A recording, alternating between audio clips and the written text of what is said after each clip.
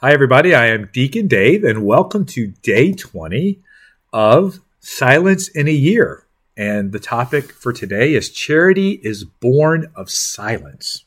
Charity is born of silence. And Alicia, what is the word of the day? The word is serene. Which could be defined by the two words that you picked for today, which are? Peace and quiet. There we go. Look at that. So see, we did it all. Right, exactly. So the responsorial song for today is kindness and truth shall meet. And I think it's akin to what Cardinal Sarah was saying about silence and peace, having the same heartbeat. You know, how often in life do we not ask for peace and quiet? I know I did when my kids were little. Again, another story about my kids. I looked forward to nap time, because I needed that quiet time, right?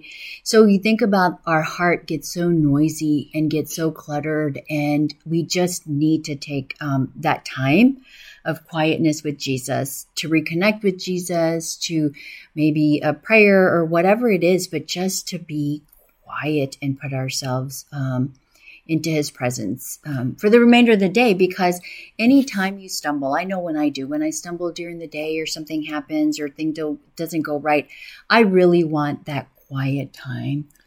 I think the important part about that quiet time that you're describing is it helps us in our own ability to hear, love, and understand God, right? In that quiet time. Mm-hmm. But then when there are other noises, we can then apply that same set of encounters we had with God in that situation. And I got to share the story. So my mother-in-law is moving in, right, to the house. And we've already talked about how my prayer room is the Florida room. It's kind of like, well, it's my space, right? I think it's my space. And my wife says, well, we're going to take my mom's kitchen tall table and we're going to put it in the Florida room. I'm like, honey, that's my prayer room. She goes, well, we're going to move the blue bench out of there and we're going to put the table. I said, honey, I love the blue bench. And then my wife started to say something and like, because of my quiet time with the Lord, right, where I'm hearing and understanding and receiving his love, he said, this is not important. That if your wife wants to put a table in there, it's okay. And I didn't say anything else.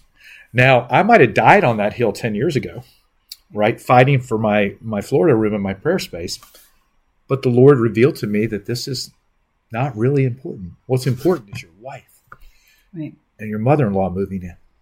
Right. I think that sometimes we allow those little molehills to turn into mountains. Yes, we do. They don't turn into it. We make them.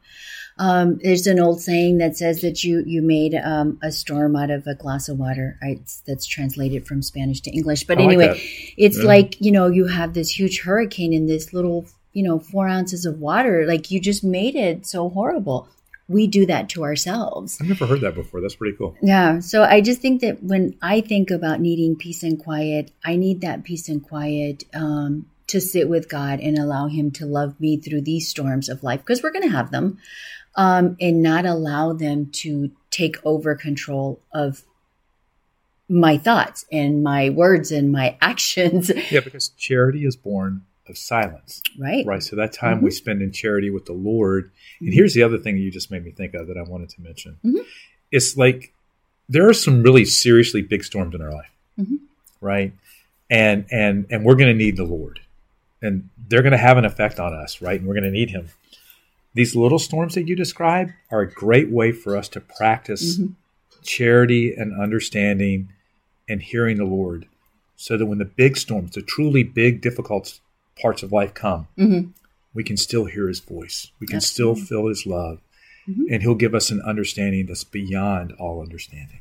That's right. Good stuff. I love it. 4 ounces of water, hurricane. Good stuff. So if you don't have that quiet space and that quiet time, find it in your heart. All right. So takeaway question? Yes. How about, are there any hills you're trying to die on right now? Are there any things that you're fighting for that aren't really what the Lord is calling you to? And if there are, take it to him in prayer. Amen. Alicia, you want to close us in prayer here for day 20? I come, O Lord, unto your sanctuary to see the life and food of my soul. As I hope in you, O Lord, inspire me with that confidence which brings me to your holy mountain. Permit me, divine Jesus, to come closer to you, that my whole soul may do homage to the greatness of your majesty, that my heart with its tenderest affections may acknowledge your infinite love, that my memory may dwell on the admirable mysteries here renewed every day, and that the sacrifice of my whole being may accompany you. Amen. All right, everybody, that's the end of day 20. We'll see you tomorrow. Take care. Bye.